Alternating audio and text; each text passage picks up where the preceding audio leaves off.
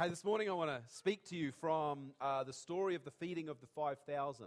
Some of you will know it well, and some of you not so well. Doesn't matter, we're going to go through it this morning. And I pray this morning as we do that you'll see this as a really powerful story that can have an impact on your life, your circumstances, wherever you are in the moment of your journey. There are only 2 miracles of Jesus that are recorded 4 times in the Bible, in each of the what we call the Gospels, the first 4 books of the New Testament. Only 2 miracles. One of those miracles is the resurrection of Jesus in bodily form, overcoming the grave. So he was dead, and then on the 3rd day he wasn't dead, resurrected to life by God himself. That's a miracle, don't you think? Yeah, and it's one we're quite grateful for in the Christian church. Well, some of you are anyway. Well, tell your face you're happy about that. Be good feedback for me. The other miracle that's only recorded, that is recorded 4 times, it's the only other miracle, is the story of the feeding of the 5,000. It's a miracle that takes place on the side of the hill, and we're going to look at that today. The question is, though, why would God ask me to speak about this story? It's been one that's been percolating in my spirit for a couple of months. And the reason that I feel God's asked me to speak from this story is that he's been showing me that I've made a grave error, and it's affecting my church family. So my mistake is having an effect on my family, and that's why I need to do something about it. God's been speaking to me and being very candid in the opening to try and give you some context for why I would do this. See, I have chosen over the period of my time here, specifically and purposefully, not to spend a lot of time speaking about finances, about God's provision for us. I haven't invested in you much time at all, really, in understanding the Scriptures and God's wisdom as pertains to life and how we can be good stewards and faithful and live in the discipline that He demonstrates to us through Scripture. And the problem with that is that I'm not leading you in the same way that Jesus is about to show us that he led his people. The stats card that Jamie referred to, though, that's the cold hard facts. 56% of families in this church are giving, which means 44% of families aren't. Well, I'm making that my fault, because I'm not doing the teaching and I'm not doing the leading the way God said. You can see the stats. We're behind on year-to-date budget for the church operations, and we're also behind on the missions budget. You see, when I took this to the Lord in prayer, God was very clear in the way he led me and spoke to me personally as his son. And as a father, he told me off. What I realized in my prayer time, which takes the pressure off you, by the way, is that Jesus is the answer. In John chapter 6, which is one of the versions of the story we're going to look at today, John chapter 6, verse 5 and 6 reads like this. Jesus saw a huge crowd of people coming to look for him. Turning to Philip, he asked, "Where can we buy bread to feed all these people?" He was testing Philip, for he already knew what he was going to do. He was wondering if his disciple would look to him. Now, God's so specific. I did share this with you once before. Even down to the name of the disciple that's mentioned in the passage is my name. That's the name my parents gave me, Philip. 1 L, same spelling. God's so specific, and I want you to see that today, that he points us to Jesus as the answer. And he uses this to take his disciples on a journey. We're going to look at that journey, but I want you to look at it as a disciple of Jesus. I want you to look at it and to hear what God is saying in order that God would guide you through the ministry of Jesus. So this message today comes wrapped up in an apology from me that I want to do better to lead you into the life of fullness that Jesus makes available for everyone. And failure to teach you those things is something I'm going to correct. But think about it from your perspective. Why would you want to listen to this message? Why would it be something that is relevant for you? Well, as you're going to see, the crowd on the mountain have needs. Maybe you have needs, personal needs, specific to your situation, to your family, to your stage of the journey. For some of you, it's a job. For some of you, it's finances. Some of you are wondering how God's leading you and calling you into a specific area of serving Him. I'm well aware that some of you have health challenges. I'm well aware that some of you have family challenges, relationships that are breaking down or not being restored. There are people in our family who struggle with emotional or spiritual bondage. So regardless of what you bring, Jesus wants you to know that He's got the answer. But there's a reason why you'd want to listen to what Jesus has for us, because in all of this, I hope that you would see Jesus show you that God's your answer. So context of the story, let's have a little bit of a look. We're going to flick to Luke chapter 9, so grab your device of choice or your book of choice. Turn to Luke chapter 9 and tell me, what's the context? What's happening before we get to the story? Shuffle, shuffle, flick, flick, turn the page. Luke chapter 9, what's going on in the narrative? Can anyone see? Just read the headings. Jesus sent out His disciples. In Luke chapter 9, we see that the disciples, the 12, have been on a ministry tour. And I can tell you from experience, when you go on a ministry tour, you come back tired. Excited, but tired. Because Jesus sent them out not just to go on tour, but to preach the message of the good news, to heal the sick and to cast out demons. So the disciples did what Jesus asked them to, and they came back. Wow, awesome. What else happens? You can see that in Luke chapter 9.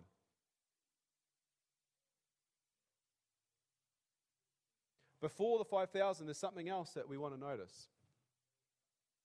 Hey? Yeah, so they went with nothing, yep.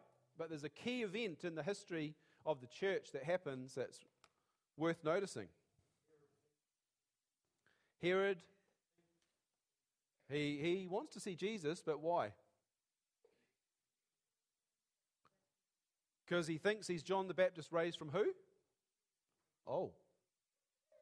Did you catch that? John the Baptist has no head. It's a big deal for Jesus. You've got to get into the context of the story. Who is John the Baptist? Jesus' cousin. Remember when Mary met Elizabeth and the babies were having this party in the womb together? Remember that? Well, it's my creative version of the story, but... So John the Baptist gets his head cut off, beheaded by Herod. And Jesus hears the news and it makes God sad. And he looks at his disciples and he says, well, you guys are tired, I'm tired. We should go. We really should.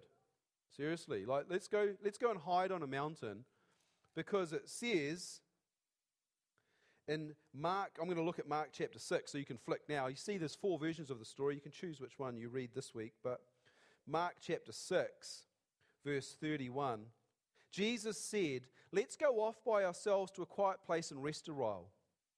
He said this because there were so many people coming and going that Jesus and his apostles didn't even have time to eat. Life was busy. Real busy. Is your life busy? My life's busy. Jesus says, let's go away. I think it's Matthew's version says Jesus was very sad at the news that John the Baptist was dead. And then he gets word that Herod wants to see him. And he's like, well, no, come on, let's have some time out. Let me read you the story. I don't know if you've heard it or not before, but I want to read it to you today because some of you may not even have a Bible, so you're not sure what we're talking about. They left by boat, they being disciples and Jesus, for a quiet place. I'm reading in Mark chapter 6, verse 32. Verse 33, many people recognized them, saw them leaving, and people from many towns ran along the shore and got there ahead of them. Somehow they knew where they were going. They ran around the coast of the lake. It's the northern tip of the lake. These guys, the public, are running around. We read in another part of the translation of the story is that it's coming to the time of a celebration in Jerusalem, so there's lots of people traveling towards Jerusalem for the feast. And so there's more people than there would normally be in this region, and they've all heard about Jesus, and they're buzzing to chase him. So they do. Lots of them. Jesus saw the huge crowd as he stepped from the boat, and he had compassion on them because they were like sheep without a shepherd. So he began teaching them many things. Late in the afternoon, his disciples came and said, "This is a remote place. Like it's the wilderness. We're on a mountain somewhere. It's already late. Like it's after 3, it's not quite dark. Send the crowds away so they can go to the nearby farms and villages and buy something to eat." Jesus said, "You feed them." "With what?" they asked. "We'd have to work for 8 months to earn enough money to buy food for all these people." "How much bread do you have?" Jesus asked. "Go and find out." They came back and reported, clearly the disciples didn't have any. They came back and reported, "We have 5 loaves of bread and 2 fish." Jesus told the disciples to have the people sit down in groups on the green grass. So they sat down in groups of 50 or 100. And Jesus took the 5 loaves and 2 fish. He looked up towards heaven and blessed them. Then, breaking the loaves into pieces, he kept giving the bread to the disciples so they could distribute it to the people. He also divided the fish for everyone to share. They all ate as much as they wanted, and afterwards, the disciples picked up 12 baskets of leftover bread and fish. A total of 5,000 men and their families were fed from those loaves. This is a miracle of Jesus. Jesus does a remarkable thing here.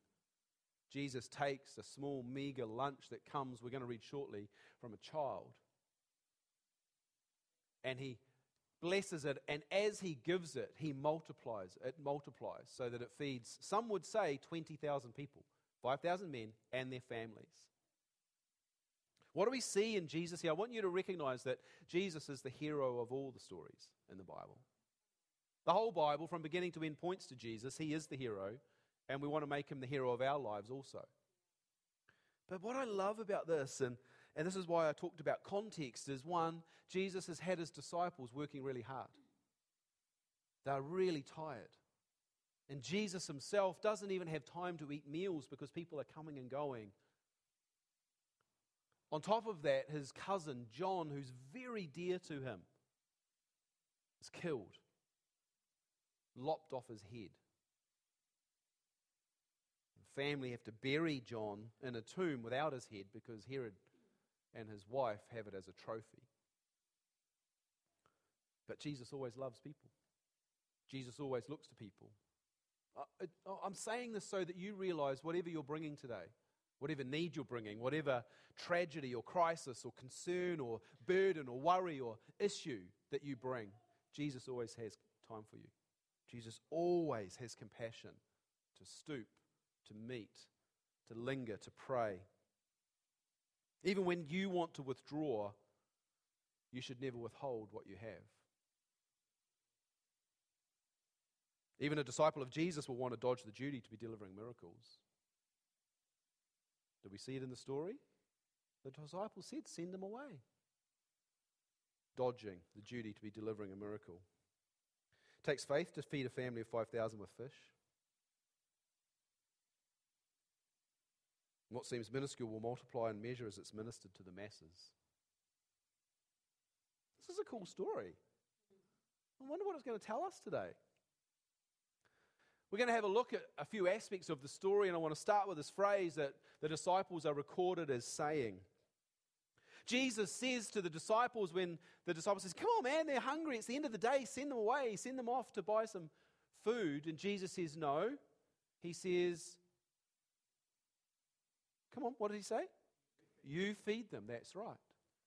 The disciples, and in the case of the story told by John that I read earlier, it was Philip that said this, but other translations are not clear. It just says, look, Jesus, you've got to be serious. Even 200 denarii would not be enough to feed these people. When you read your notes in the bottom of your Bible or you Google this phrase, you find out that many commentators will tell you that a denarius, denarii is plural, denarius is 1 day's wages for a man. 1 day's wages. So if you work hard all week from dawn to dusk, you get 5 denarii. So 200 is like 8 months worth of wages for a working person, a man that's working in his business or in his job. And so often when you read the translations or the commentaries or the explanations, it focuses on that. But we're not going to do that today. We're going to look at something different. Because the number is actually what's important, not the coin. And let me explain this by giving you some examples that you might understand, contextualize into your culture. If I said to you that I was going to go to Krispy Kreme Donuts when I was in Auckland, and I was going to, yes, okay, some of you like that idea, and I was going to bring back a box, and I was going to bring back a baker's dozen. How many would I bring? 13. How many? 13. So how much is a dozen? But a baker's dozen is? 13. Okay, so numbers and sayings have significance, right? This is what's happening here. But what about if I said to you, 6 1, half a dozen the other? It's a saying about numbers, but what does it mean? Same, bit of this, bit of that. What about something is dime a dozen? What does that mean? Cheap as chips. Dime a dozen means, they're just everywhere. There's lots of them. Easy to get hold of. Are these sayings familiar with you, or am I really stretching the boundaries here? What if I said back to square one? Back to the beginning? Back to the start, okay. All the young people are going, I've never read this on Instagram. Put these in a meme and then someone will understand. What if I'm goody two-shoes? What does that mean? I'm really good, I'm the best, I'm behaving myself. I'm a suck-up. Finally, hindsight is 20/20. What does that mean? Hindsight is 20/20? What it means, 20/20 vision means I've got perfect vision. Hindsight is 20/20 means after the fact it's easy to know what was going on. So sayings have meanings, and this is what the disciples are doing in the story. It's got nothing to do with coins. There's a saying, there's a meaning behind this, and that's what we've got to understand. The saying of 200 in their day was like saying the best I've got is insufficient. If I had 200 mules, it would be insufficient. If I had 200 slaves, I couldn't harvest all the bounty of the Lord. 200 was in those days, it was this mindset that, look, whatever I've got, it's insufficient. And we've got to pick this up in the story. And why is that? Because there's a meaning behind that. And this key phrase is one that I want you to remember in all your circumstances and needs that you bring before God. What Jesus is showing us through the story about the miracle is that God bridges the gap where the insufficiency of human means falls short of the need. Can we see Te Awamutu saved and won for Jesus Christ? Yes. Can it be done in our strength? Right. God bridges the gap with the insufficiency of what we have. Doesn't meet the needs we see. We've got 20,000 people to feed Jesus. Are you joking? All that we have, could ever have, or ever want to have is insufficient to meet this need. Jesus goes, I know, you feed them. What do you got? It's a key point in any aspect of life. We can relate it to our finances, but you can relate it to your health. You can relate it to your family. You can relate it to your circumstance and your business, the challenges you face. But there's one more thing, as I said before, Jesus is always the hero. So we've got to get the clicker to click. I don't know why I'm shaking it, doesn't mean. Here we go. Look, God bridges the gap with Jesus, where the insufficiency of human means falls short of the need. Jesus is your answer. Got a problem with your money? Jesus is your answer. Got a problem with your family? Jesus is your answer. Got a problem with your health? Jesus is your answer. Got a problem with life and ministry and challenge and people and relationships? Who's the answer? Jesus. There you go. God bridges the gap with Jesus, where insufficiency of human means is not going to help. I mean, if we could handle life without Him, why would we need faith? Oh, you're just like everyone else. So this is where surrender comes in. Surrender is the theme for today if you hadn't picked that up from the songs. Cyril chooses the songs without consulting me, puts them up there, and they're bang on with what God's saying to me about the message. Jamie comes without consulting me to lead the prayer meeting before you get here, and guess what he says? The theme for today is surrender. God's got something on his heart. Why is surrender important? Because you have to get to the place where you say, what I've got is insufficient. Who I am is insufficient for what God is putting in front of me.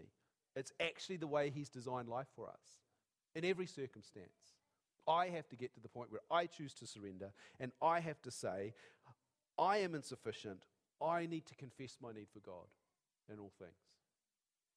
And we're going to see this in the story. God's answer is Jesus, and He brings His strength into our world to change our circumstance. And we're going to see it in the story. This is good news, people. You can smile. Like, you can read the end of the story. It works out okay. Let's have a look, because I want to unpack something before we point the finger at you. 5 loaves and how many fish? 2. Let's look at the loaves. What does this mean? When you read the Bible, you've got to understand there's detail, there's layers, there's revelation. And Jesus, you remember, He would tell parables, and he would profess truth and quote Old Testament scripture, and the disciples would scratch their head and go, what is He talking about? But if you go digging and you ask God to show you, there's things that can change your world in the matter of one word. So 5 loaves. What does 5 loaves mean in the story? Well, the number 5 in the Bible always refers back to the 5 books of Moses. What are they called? The Torah. That's right. The first 5 books of the Bible, which are, okay, here's a test. First 5 books of the Bible are what?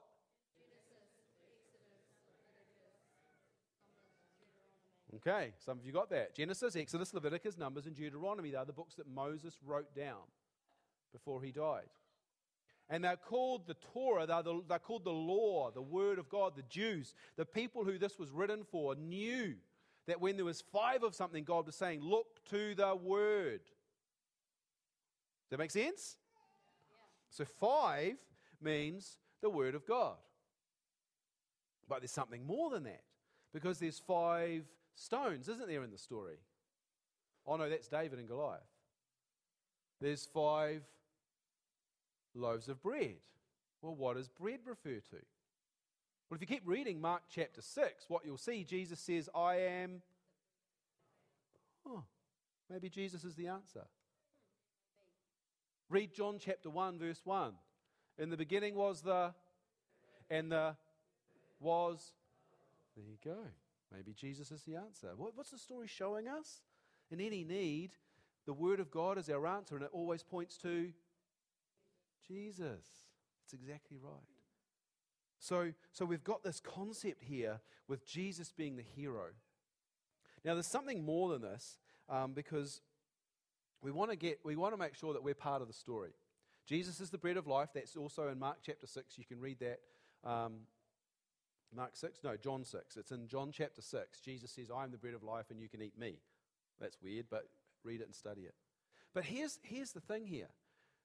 He gives the bread to the disciples to distribute to the people, so you're part of the story.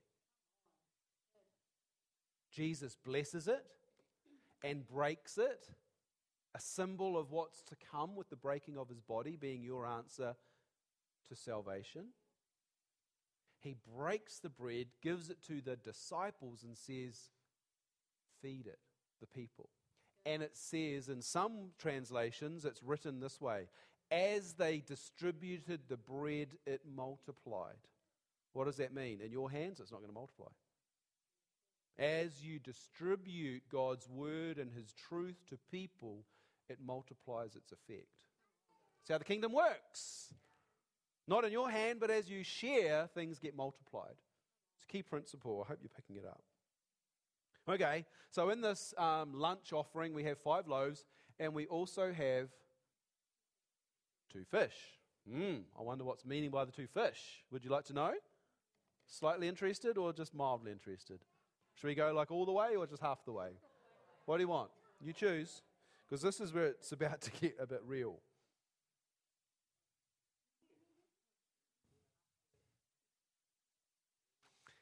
In Hebrew, the number 2 means difference. But it can also mean blessing. And it can also mean building, like expanding.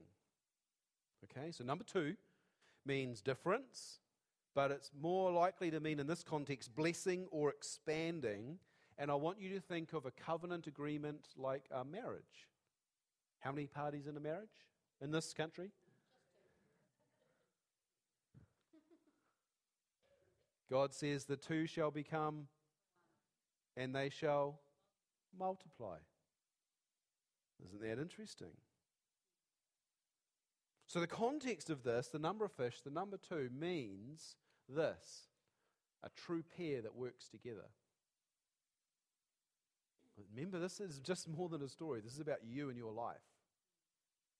Covenant is where God brings multiplication and blessing. So then there's this other part. I want you to get your head around. This is where it might get a little bit level 2. So see how we go. The second letter in the alphabet is bet. Alpha is the first one. Bet is the second one, which is where we get the word alphabet. That was interesting. Did you see how I did that? Did you see how I did that? That was awesome, right? Bet is the second letter in the alphabet. It's number 2. But it's the first letter that's written in the Bible. The first word in the Hebrew Bible is this letter that you can see on the screen. And it's written that way because it looks like a house. Remember, hieroglyphics always has pictures and meanings. We'll get to that a little bit more in a second. And this picture we've got to build. I'm trying to build a picture for you to see what's in the story because it's relevant for your life. God begins the Bible with a picture of a house. Why does he do that? Well, the message and the story of the Bible is this: God intends to build his house with a covenant that is expanding. I got all of that out of those 3 lines and hours of research. But God starts the story and invites you into the story and says, I am God and I'm going to build a house with a partnership. I will take for myself a wife and she will be beautiful, and I will multiply myself through that covenant commitment, and we will build a house that expands.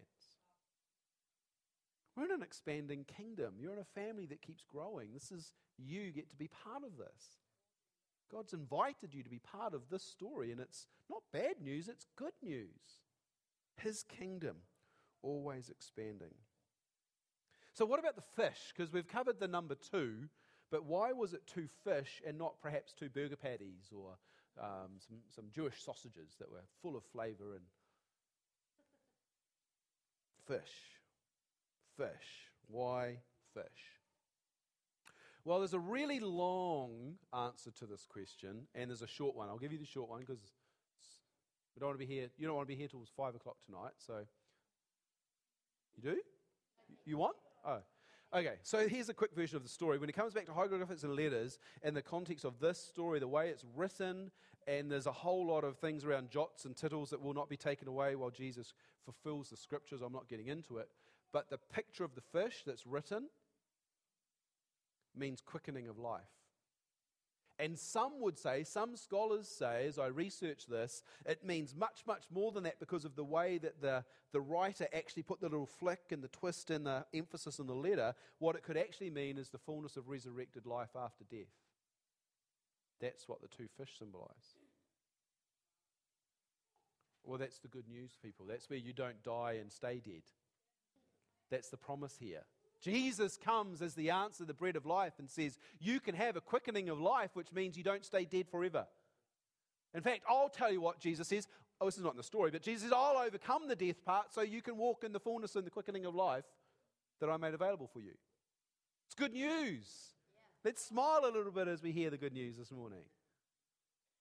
Number 2, let's get this. How many times did Jesus come to earth? Once so far, but how many times will he come? Twice. That's why there's 2 fish. In the narrative of time that God is outside of, but we are inside of, 7 ages that the people, the theologians understand, Jesus is present in 2 of them. The rest of it, we've got work to do. Jesus comes the first time in this story and brings quickening of life for you. See, in the past, God would turn up sovereignly and put it on a prophet or put it on a king or put it on a woman who was going to be a judge. This time Jesus says, no, I'll tell you what, God, I'll go, and I'll do it, and that means everyone can have quickening of life. And what we'll do is we'll have the other part of God, who's Holy Spirit, get sent to earth because of me, so that everyone has access to the quickening of life and can live like I did. That's the first time Jesus came. But if you read the end of the story at the back of the book, and you've got some help to understand it, because it's really complicated, I don't get it all, there's a promise where Jesus will come again. And Jesus will come victorious. And Jesus will come for his bride and bring them into the house of the Lord that has been expanded to cater for them. And the quickening of life will get extended, because we've only got a small first fruit taste of what we're getting. I read that somewhere. Did you read that? So the quickening of life that Jesus makes available for you today is good, but it's not the end of the story. Jesus says, I will come again. And when I do, I will lead you into the fullness of what God makes available to you. So Jesus comes to earth, not once but twice, to bring fullness of life. And his victory becomes our victory. It's a key point. Don't live without the quickness of life that Jesus offers. That's why this is so important, because God bridges the gap with Jesus. It's gone. God bridges the gap with Jesus, which means any insufficiency of your circumstances is met by him. Key point. Now, before I move on, I'm just aware that there are some people in our church that love to have the fullness of the answers, and if I didn't do this, then they would say, what about the 12 baskets? So very quickly, it's not really something I wanted to focus on, but it's there. Take a photo of it, take it away. 12 is always the number of government in the Bible, perfection of government. So we've got the 12 apostles, 12 thrones that they sit on, the 12 tribes of Israel. And so the number 12, as you can see on the screen, means perfection of rule in a government sense. And the reason there were 12 baskets left over is because God is extravagant and abundant, who's bringing into this governing rule when Jesus comes back the second time. But more importantly than that, if we go back to the house concept, God says, I'm building my house and I'm bringing my people into it, my special treasure. The 12 tribes of Israel will be led into the New Jerusalem. And you're part of that because you're grafted into it, Romans 11. You're part of that family by faith in Jesus Christ. So there's always these meanings for the salvation that Jesus offers. He did what we can't do. Is that okay? Are you sure? Okay. Because now what I want to do, now what I need to do is I need to shift the focus to you. Don't cross your arms. Let's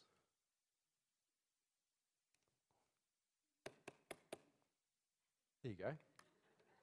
Works better when you whack it. Not your wife, not your kids. The clicker. So I've got to bring you into the story now, because it's easy to look at Jesus and go, oh, that's awesome, Jesus, you're amazing. And then you go, oh, the disciples, look what they did, that's awesome. You know, but what about you? What about you? Because unless it's real for you, you're going to go home, have your lunch, and go, man, Phil's in a bit of a weird mood today. Let me pick the sermon to bits and not think about what it means for you. I don't care what you think about what I do. I want you to know what Jesus wants you to do. So let's bring you into the story. He's Jesus. Here's the hero. Jesus sees the crowd and has compassion on them. The people need a blessing, and he brings the miracles of love, and he brings them healing, and he brings them truth, and he restores them to what God has for them. He did all of that on the side of a mountain before anyone was hungry. We've got the disciples who are traveling with Jesus. They're also in the story. So we've got Jesus as the main character, the hero of the story. We've got the disciples who are also there. And they've been on a ministry tour. They've seen amazing things. It's implied in the text that they went out and they healed the sick and they cast demons out of people to set them free from bondage. It was awesome. It would have been awesome to go on that tour. It's the first time they did it. Later you'll see that Jesus sent 72 out. And they said, we even saw Satan fall. But I find it interesting. And all of that, they're on a high, and then they get this situation. Jesus says, feed them. They go, oh, we can't. We can't do it. Because instead of looking for a solution in faith, they just went to Jesus. Key point here, guys. Don't abdicate what God's asking you to do. Because if He's asking you, He's providing for you. You know what? Someone needs prayer. Don't text me. Pray for them. I'm not saying I don't care. I'm saying I need you to care. Just because I'm around. I mean, I love to be involved, but don't abdicate what God's asking you to do. But the disciples did. They dodged it. They're like, oh, Jesus is here. We'll get Him to sort it out. Jesus says, no, you feed them. You see hungry people in the street in town? Sure, the church has got a food bank and we'd like to help out, but why don't you help out? Don't dodge it. In the story, there's also the crowd. And the crowd, you can see 20,000 people sitting in the grass and under the trees, and the kids are there and the family is all there and they're having a great time. They see the miracles. This is interesting. They see the miracles. I'm pretty sure it's the end of John. I've flipped through the pages so many times I don't know which way is up.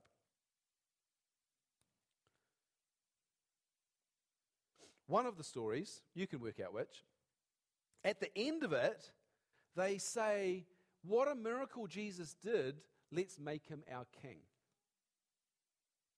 It's in John. So these were people that knew the Old Testament, and in Deuteronomy, Moses wrote that there will come a Messiah who will deliver you. And they're like going, hey, He's the one. He's the one. You see, the crowd saw the miracle and they wanted to honor Jesus. The disciples, they were just a bit dull, if I'm being really honest. And we've got to work out where you are in this story. So let's go back to Mark chapter 6. And I want you to look at Mark chapter 6 and verse 52. Because I'm proposing to you that the disciples are dull.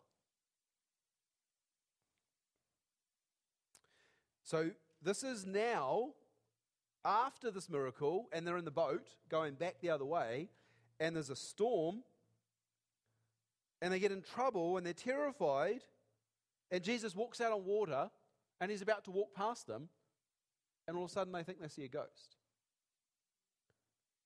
They're terrified, and they saw Him, and Jesus said, come on, guys, take courage, I'm here. And He climbed into the boat, the wind stopped, and they were amazed. Verse 52, they were amazed, for they still didn't understand the significance of the miracle of the loaves.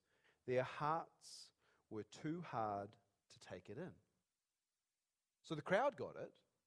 The crowd wanted to declare Jesus to be the prophet that was prophesied by Moses and other prophets in the Old Testament. And they're like, this dude is the answer. He's the king. He's the Messiah, the one that will deliver us from the Romans.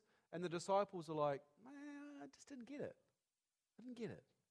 Because their hearts were hard. Well, what about we look at some other scriptures? Because the point here is, if we're going to part with Jesus, we better make sure our heart's not hard. Because you can see miracles happen here whenever you want. Prophetic, healing, deliverance, other stuff goes on in this church all the time. And you can see it, but you can miss the significance of it if your heart's hard. Because the disciples missed it. Not once, 4 times. 4 scriptures on the screen. 4 scriptures on the screen. Verse 37 of Mark chapter 6. Send the crowds away, the disciples say, so everyone else can go to the farms and buy food. And Jesus says, you feed them. And they say, with what? Whatever we've got is insufficient. We just can't do it. So they couldn't see the invitation that Jesus put before them. And we know because their heart was hard. Turn the page, Mark chapter 8. You can study these scriptures later, but Mark chapter 8, verse 17 and 18, Jesus has just fed another 4,000 people miraculously. We're not getting into that story today, but afterwards, the disciples are on a bit of a wander around, and they forgot to bring some lunch, and Jesus says, well, what's going on here, guys? Watch out for the yeast of the Pharisees and of Herod. Watch out for that teaching. And they thought he was talking about their lunch, and so they're arguing because they didn't bring lunch, and Jesus is like, guys, you missed the whole point of my story here. Why are you arguing about having no bread? In verse 17. Don't you know or understand even yet? Are your hearts too hard to take it in? You have eyes and can't see. You have ears and can't hear. Don't you remember anything at all? When I feed the 5,000, he goes in to remind them. But their hearts are hard. They can't take it in. Miracles happening all around them. And they just don't get the significance of what Jesus is saying. The clincher, though, is Mark 16. It's on the screen. Mark 16, verse 14. This is right at the end of the Gospel of Mark. So Jesus went to the cross. Jesus got whipped, beat up, stabbed, bled, died, got buried. On the third day, Jesus rose again. Whole lot of people he appeared to. And they come back and they say, guys, disciples of Jesus, special friends of Jesus, we just saw Jesus. He's alive, he's alive. And look what happens here. After that, he appeared to the 11 disciples and they were eating together. Jesus rebuked them for their stubborn unbelief because they refused to believe those who had seen him after he's raised from the dead. This is harsh, man. Disciples are dull because their hearts are hard. I just flicked across these four instances here and I thought, you know what? They couldn't see provision when Jesus was willing to do that on the mountainside. When Jesus calmed the storm, they couldn't believe that Jesus would change the environment. Waves, wind, stopped. When it comes to understanding the yeast of the Pharisees, the disciples were really struggling to get the revelation of truth. They couldn't understand why Jesus was saying what he was saying, and they started arguing about their lunch. And finally, the disciples weren't quite prepared to accept, it seems, that there was resurrected life available for them, even though they learned about it at school when they studied the Old Testament. I'm being pretty harsh on them.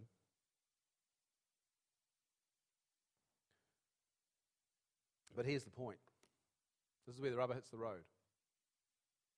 I don't think the disciples had fully got to the point of surrender to put aside their understanding and receive by faith that which Jesus was showing them. Because life with Jesus isn't about attending church. Life with Jesus isn't about rituals. It's about getting a badge, going to school. There are disciplines that are suggested to be good for you by God, and they are good, but that's not what makes you good. He is. And the only way he can make you good is if you surrender. And the disciples just didn't have it yet. The full surrender that's necessary to accept that God is all-powerful and nothing outside his ability is anything less we shouldn't accept. They hadn't got to that point yet. Because it was the same for them. I think it's the same for us. Like we take this concept here and we apply the lives and the fishes and we apply the disciples' journey and we say, what about us? Are we willing to accept that the fullness of resurrected life is available for us today? What does that mean? Healing, freedom, liberty, no bondage. Yes, you'll have hard times, but Jesus is always with you in those hard times, bringing his answer and leading you towards his goodness. It's not an easy life, but it's the best life. Living in the power of the quickening of life that Jesus brought the first time he came to earth. It's your promise, it's your portion, it's your inheritance. Now, today, in this moment. What about a revelation of truth? Is that what you're struggling with? I don't know. I'm just supposing out of the stories what might be the reasons God brought this message to the church family today. I do know this for a fact. Some of you need to let go of the need to have control of your understanding and move into a place of faith and vulnerability. Because there's only one way he brings revelation. That's when you put aside your expectations and let him speak what he wants to speak and have a heart to hear. Sometimes we just got to go, well, God, unless you tell me why and explain it, I'm not moving. You need to give that up. Faith is not control. That's fear.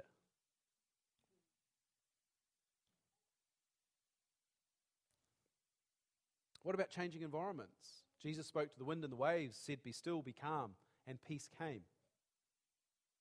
I'm fully aware that some of you are in chaotic environments. You've got challenges around you. You've got people around you speaking the wrong things. You've got the consequences of mistakes you've made. And Jesus says, I've got the ability to change your world. In fact, Jesus said, you've got the ability to change your world. If you only had faith as small as a mustard seed, you could say to that mountain, be moved, and it would go and throw itself into the sea. This was a revelation for me recently. Jesus didn't say, ask God if he would hopefully help you and if he could move the mountain for you. He didn't say that. He said, you speak to the mountain and see it move by your faith. We've got the ability to change our world. I have a teaching I do here called Shifting Atmospheres. I learned it from a friend of mine. It's not my concept, but I've seen it work powerfully. When someone comes under fear or bondage, we've got the ability to shift that spiritual atmosphere by the decrees and declarations we make. It's the real world. It's what Jesus demonstrated, and he wants us to walk in. It's not weird. It's Jesus. And finally, when it comes to provision, don't know where you're at. Don't know what it means for you. If you need a job, if you need finances, you need provision of some kind. Maybe you've got more bills than you've got money. I don't know. But I do know that the one that multiplies the bread and the fish, as you distribute what you have, he multiplies it. Step into the place of partnering with Jesus. If you've got needs in your family around provision, partner with Jesus. If you want your family to expand and extend, partner with Jesus. If you want a miracle, you better get off your butt and find it. Because he's not handing it to you on a platter. If I could get the band to come back. This is all about us surrendering so that we get to see God as our solution. I had a walk around the lake yesterday with Richard Tiddy's one of our elders. He's with his elderly mum today. He sort of said, we're going to have a family day with mum and Matamata. And we were walking around the lake, and I was telling him about this morning, and we're getting a little bit excited about the message because right here, this is it. This is the big deal at the end. Because Jesus brings us into this place with a story, and you're in the story, but you get to choose who you are in the story. You truly do. You can be one of the disciples that looks to Jesus or looks to the leader and says, well, you sort it out, it's your problem, you're the leader. Or you could be one of the disciples that says, no, send them away because we haven't got what they need. But here's what I'd say to you. If you put yourself in the place of surrender truly, the best choice that I reckon you could make would be choose to be the child.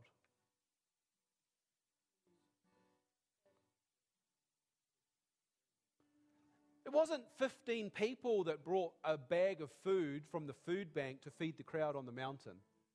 It was one child. One child. One child brought their lunchbox and brought it to the disciples and says, I don't have much, but what I have, I'll give you everything. And it was that complete surrender that sparked a miracle that is so powerful that it's told in all four Gospels. Because God wants to make sure we get the message that He's inviting us into the story to participate with Him, to partner with Jesus as the answer for other people. But you've got to bring what you have. Richard and I were speaking about this as elders of the church yesterday. We were walking around the lake, enjoying the sunshine. We were spurring each other on in faith. Because we said, you know what? All we need to fix this problem in the church, the lack of finance that's constraining our vision, is we just need one child with their lunchbox.